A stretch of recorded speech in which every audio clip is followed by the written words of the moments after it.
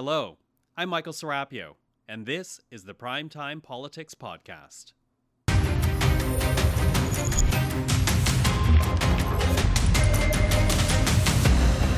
Coming up on Primetime Politics, the battle for Alberta. I am running on my record. Miss Notley is running away from hers. You were found to have broken the law. The UCP leader Danielle Smith goes one-on-one with the NDP leader Rachel Notley. What was accomplished? Did either leader move the needle in what continues to be a close election? Also, Maxime Bernier is running in one of 4 by-elections called for June. Will his run force Conservatives to veer more right? And what of the other races? Could there be an unexpected surprise? And taking on the government's safe drug supply program, is it saving lives or just flooding the streets with cheap opioids? This is Primetime Politics. Hello everyone, I'm Michael Serapio. With little more than a week left in Alberta's provincial campaign, the 2 main leaders went head-to-head last night, spending an hour exchanging verbal spars while trying to convince voters each was more trustworthy than the other. My commitment to each of you, if re-elected, is to serve you with everything I have and to the best of my ability, however imperfect that may be at times. I will continue to focus on growing and diversifying our amazing economy, making life more affordable and our communities safer, and improving healthcare for all Albertans. And I will carefully listen to you and my UCP caucus, because whatever I may have said or thought in the past while I was on talk radio, Albertans are my bosses now, and my oath is to serve you and no one else. You were found to have broken the law in order to interfere with the system of justice to assist with somebody who had been charged with attempting to get people to commit violence against police officers. We're going to let you so get a word in talk here, about Ms. instability. That does not engender trust. That, more than that, Ms. it Smith, engenders go ahead. fear on the part of Albertans. So, in a race that's still considered close, how did each leader do? Was it enough to secure a path to victory? To talk about this, we're happy to have on the program Rick Bell, columnist with the Calgary Sun. Rick, nice seeing you. Thanks for joining us.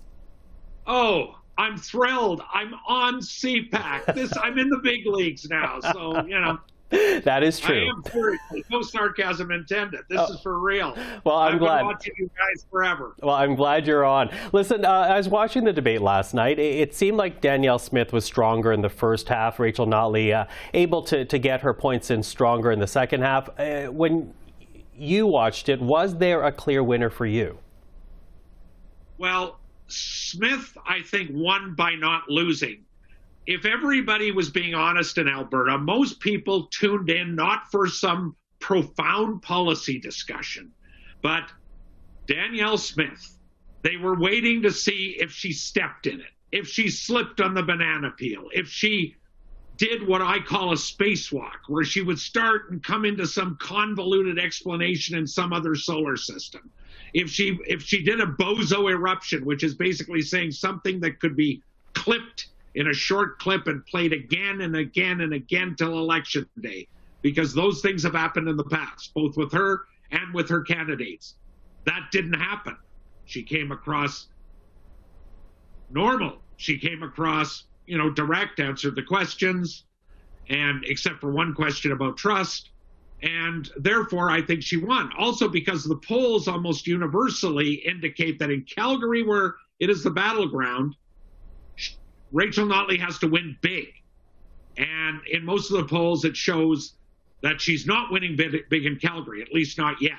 Mm-hmm. So I think she had to really shine, and I don't think that happened. So the bar was much lower for Danielle Smith. Okay, but if the bar was higher for Rachel Notley, then she did push back, bringing up things like Danielle Smith's past comments about getting Albertans to pay more for their own health care, brings up the specter of privatized health care, the ethics commissioner report that came out Thursday.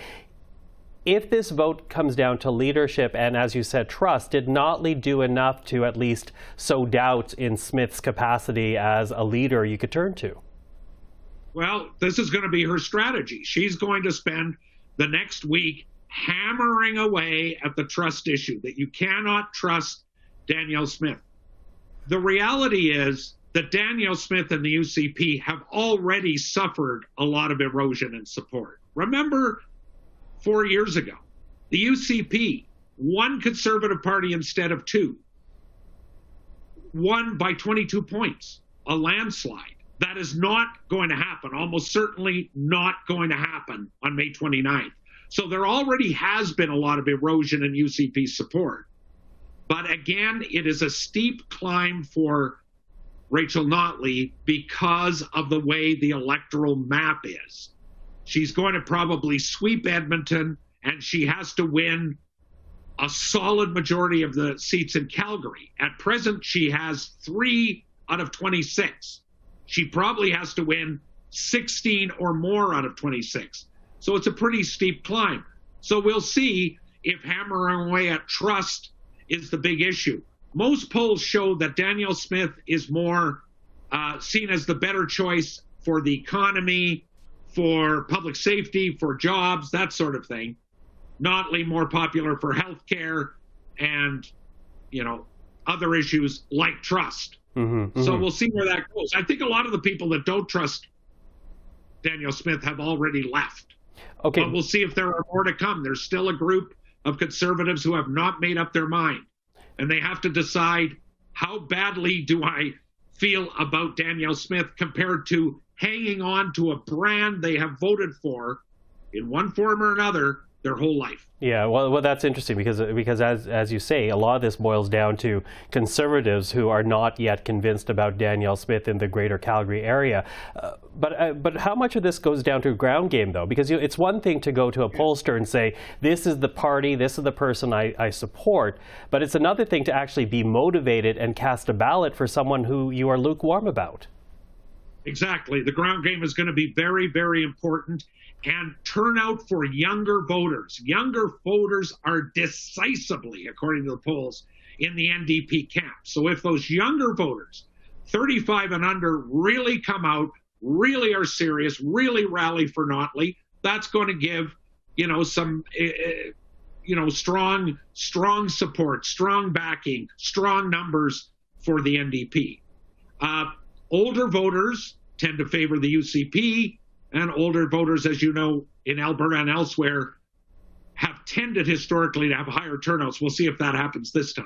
I think a lot of people in the rest of Canada are a bit puzzled how Danielle Smith can even be in the running, or even, according to most polls, slightly leading in Calgary when so much has happened during the campaign and in the past. Yeah. Comments she's made and other people have made, other of her candidates. So how do you explain that then, Rick? If that's the question people have outside of the province, how do you explain that? Two things. One, the Conservative brand, not Conservative philosophy, not Conservative ideology, but the Conservative brand is very strong in a lot of Alberta, including many areas within Calgary. So there's a strong Conservative brand strength.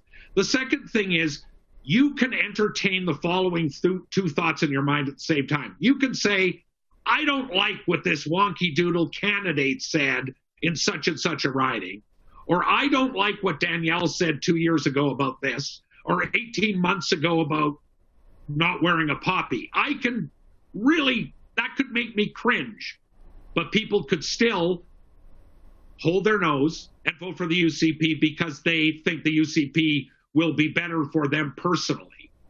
So the two things are not necessarily contradictory.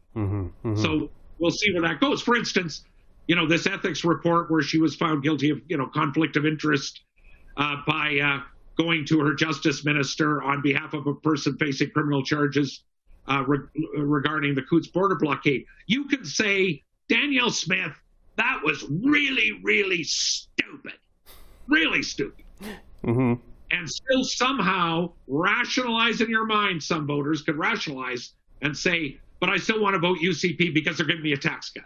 Or I want to vote UCP because they're doing this, that, and the next thing. They're going to stand up to Ottawa, or I just don't like the NDP or whatever. Now, I'm not saying that's going to happen, but it doesn't necessarily follow that because you don't like some of the things that, that she has done or candidates have done, you're necessarily not going to vote for the UCP. Okay. And again, remember, we've got a lot of time coming. So the same people who are watching that debate saying there might be a bozo eruption are really, really hoping there will be one sometime between now and May 29. Well, we are watching, Rick. We're on our way to Calgary next week to start speaking to people, including you. So we'll be knocking on your door. Rick, I got to go, but thank you so much for that. Anytime. Anytime. Take care. Rick Bell. Okay. The Green Party's deputy leader will try to win a seat in the House of Commons.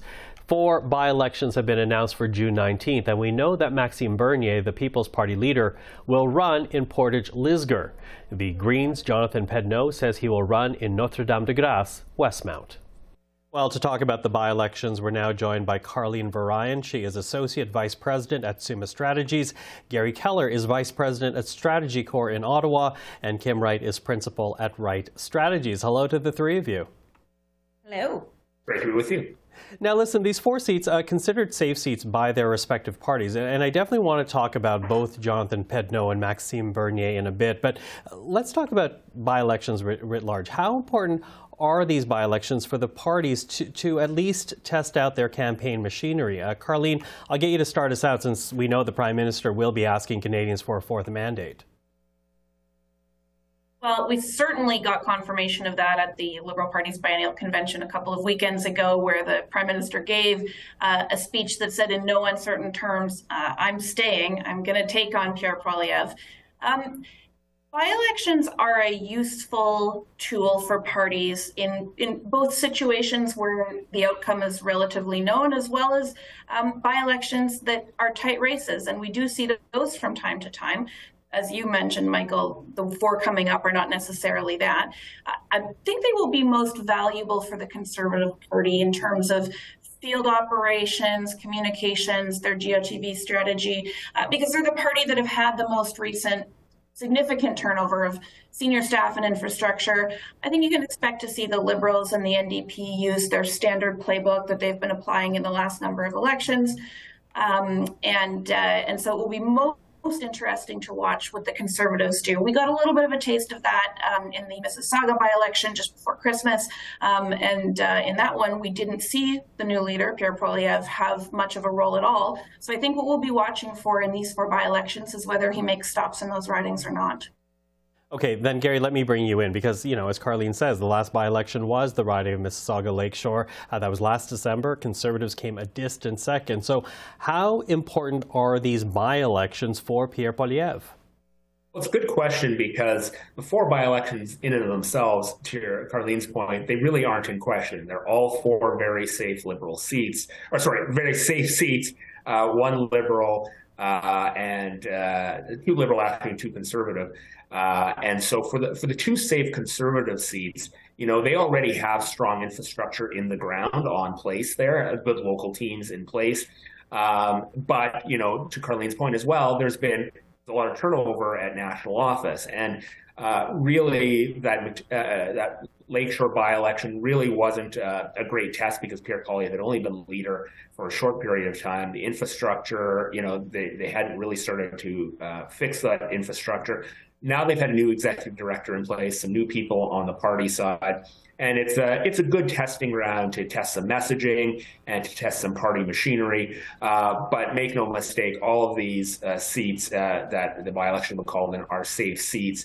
So great for fine-tuning, but probably not more than that. Mm-hmm. Yeah, Kim, what would you say about these by-elections and how they fare, or how important they are for the parties?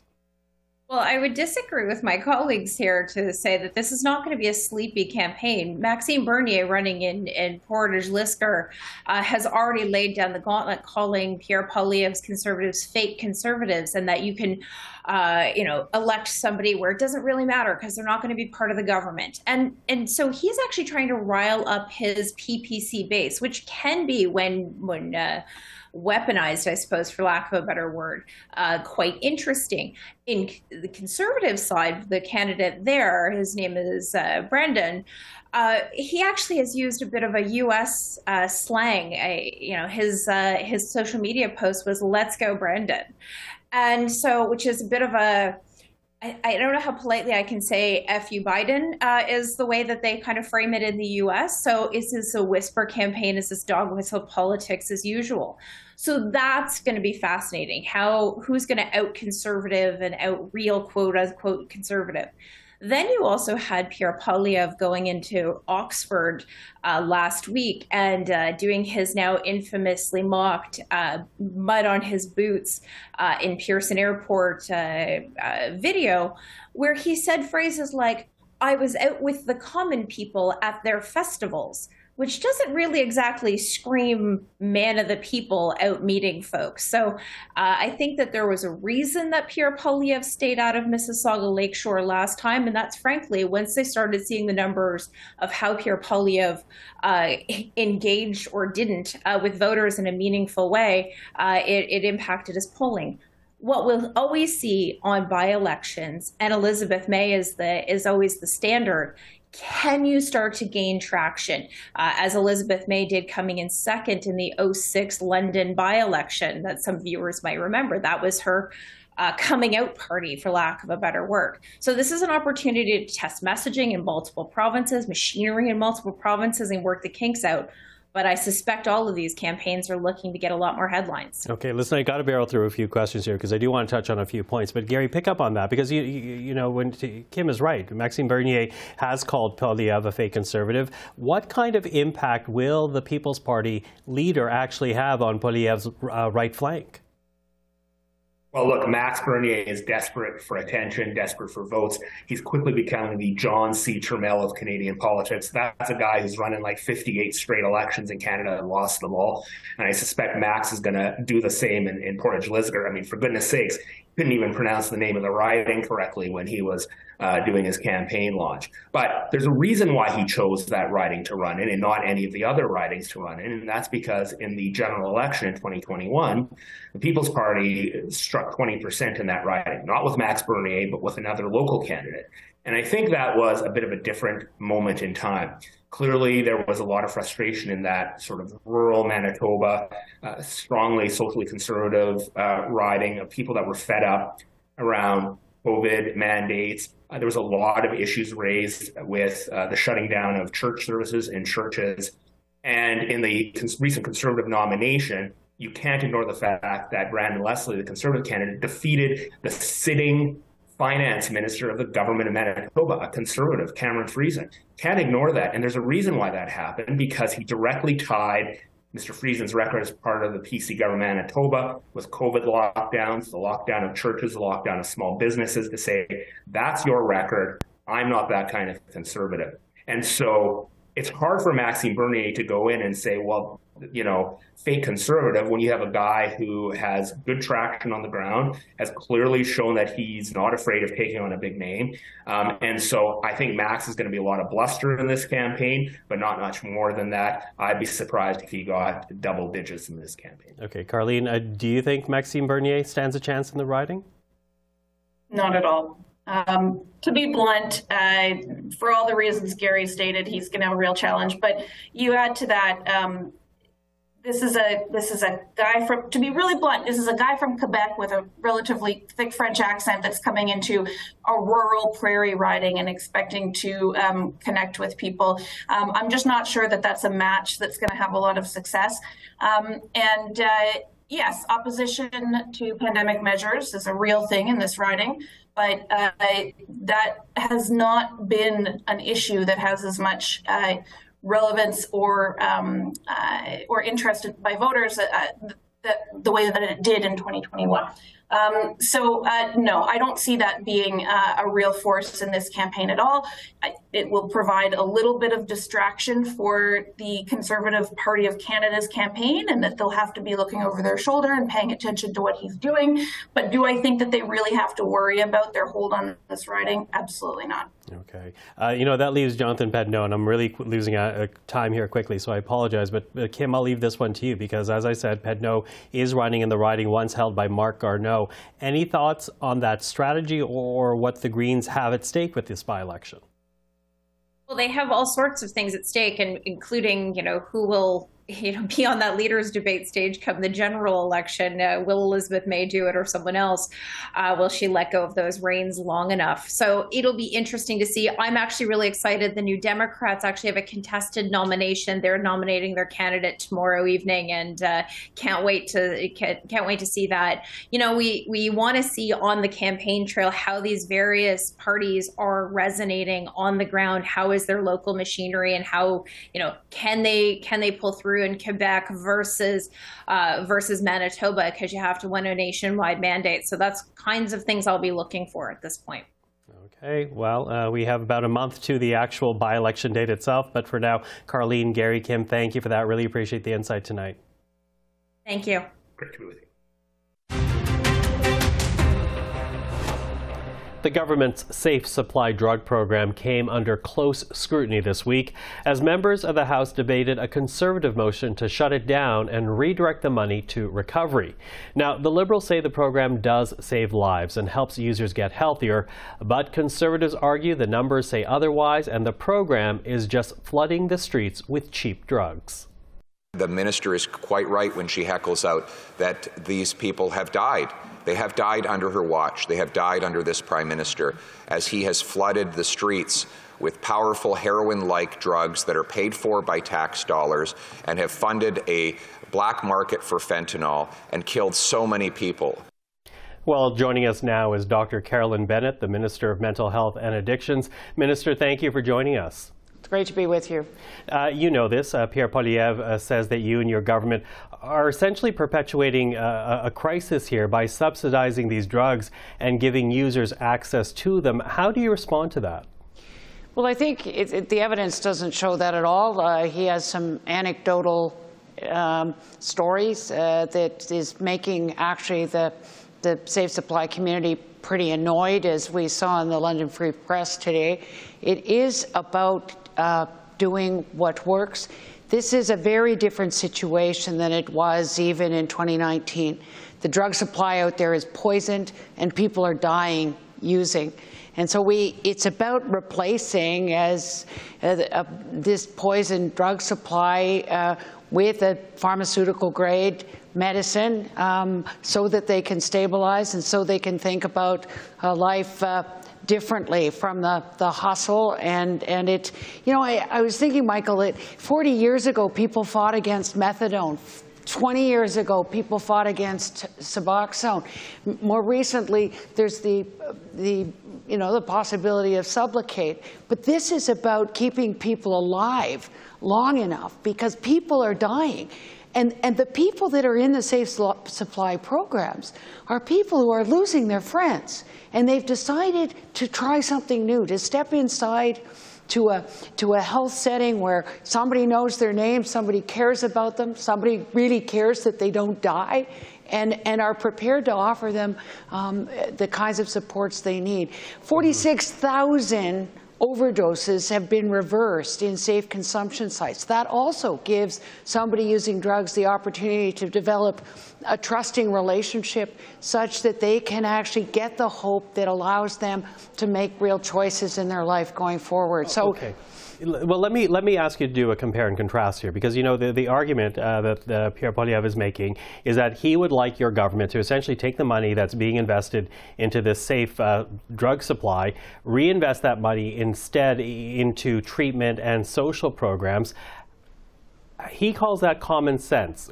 How do you compare and contrast what your program does versus what he says should be the priority here?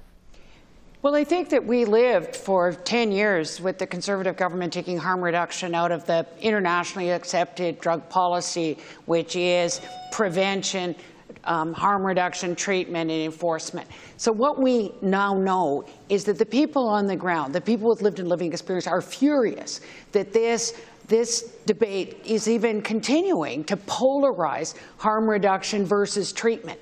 Everybody knows we need both. We need treatment and we need aftercare and we need social supports and housing and all of the things that help with the complex conditions where people with severe mental illness who are using substances need to stay on their medicine for their mental illness as well as get supports for their substance use. This is so stigmatizing for this debate to continue as though it's either or. That people with the opioid use disorder need treatment like any other medical condition, and it means compassion, it means somebody who cares about them, and somebody who will follow the evidence to get them the best care possible. Okay, I'm going to ask you another point that Pierre Poilievre makes, because he argues that the safe drug supply that again is subsidized is actually being resold so that users can use that money to buy the drugs they actually want, things like the drugs that are laced with fentanyl. What do you say to that? Because it's actually not just Pierre Poilievre, but that's also been reported by other media. Diversion is an issue, there's no question, but diversion is an issue with prescribed medicine from the doctors and from the pharmacy. That this is about a problem, but selling drugs is illegal. Diversion is illegal. That is something that has to be dealt with differently than how we get people to be able to stay alive long enough to be able to get comprehensive care. So it's a matter of that, and I think in the piece today with Dr. Serapio, I mean, to be selling what they are saying as very cheap drugs in order to buy drugs that are more expensive, there's not a lot of evidence for that. But there is evidence of diversion, and we will address that with enforcement. But that doesn't mean that you can't give people compassionate care and get them the kind of treatment they need in order to be able to stabilize and get on to a better life. So it's actually quite heartless, and what the parts of the debate today were so infuriating in terms of this stigma, how this is stigmatizing people that use drugs. We're supposed to be lowering the barriers so that they can see their path to being able to step inside and go to a safe consumption site, go to a safe supply. And I keep asking, if safe consumption has reversed 46,000 overdoses since 2017. What do you say to those people that wouldn't be alive today, like Guy Fitzgerald and the people who have overdosed a number of times and now are on a good path? Yeah, I'm sorry to interrupt, but how do you square that then with the number that the Conservative leader was quoting in the House, this idea that the number of opioid deaths have actually gone numerically up year after year? Well, to be fair, Michael, it went down a tiny bit in 2019. And then we had COVID and all of that, where harm reduction was more difficult to access. But mainly, that is when this poison drug supply came in. That it used to be that people would use drugs for a long time and die of something else. Now this drug supply is so poisoned that you have people who've fallen off a roof and are on medicine and they get cut off their meds and they go to the street for their drugs and they are dying. And so this is, I think the stigmatization and just the lack of compassion about people using drugs. And when you look at Moms Stop the Harm, or the people who are really proposing the kinds of changes in policy that we and so many governments across the country are trying to do, is actually evidence-based. And I don't think that I'll take the articles in the CMAJ to help me decide what to do, not an article in the National Post. Which I understand. I'm quickly losing time, but I do want to ask you, given the fact that this was debated in the House today for quite some time, I'm wondering if there's any point that was raised whatsoever by any opposition member, Conservative otherwise, that you perhaps will consider, perhaps reevaluate about the program and how it's delivered? I just hope that the Leader of the Opposition will meet with the Moms Stop the Harm when they're here on the Hill on June 1st. I think they need to read what Ben Perrin is writing and saying in terms of this failed Conservative ideology. He was the public safety advisor to Stephen Harper. That people are changing their minds in a good way in terms of stopping the stigma and following the evidence and dealing with people using drugs with compassion and trying to keep them alive. Minister Bennett, really appreciate the time this evening. Thank you for that. Thank you. And that is our program for this evening. I'm Michael Serapio. For everyone here at CPAC, thank you for watching. Have a great long weekend, and we'll see you again next time.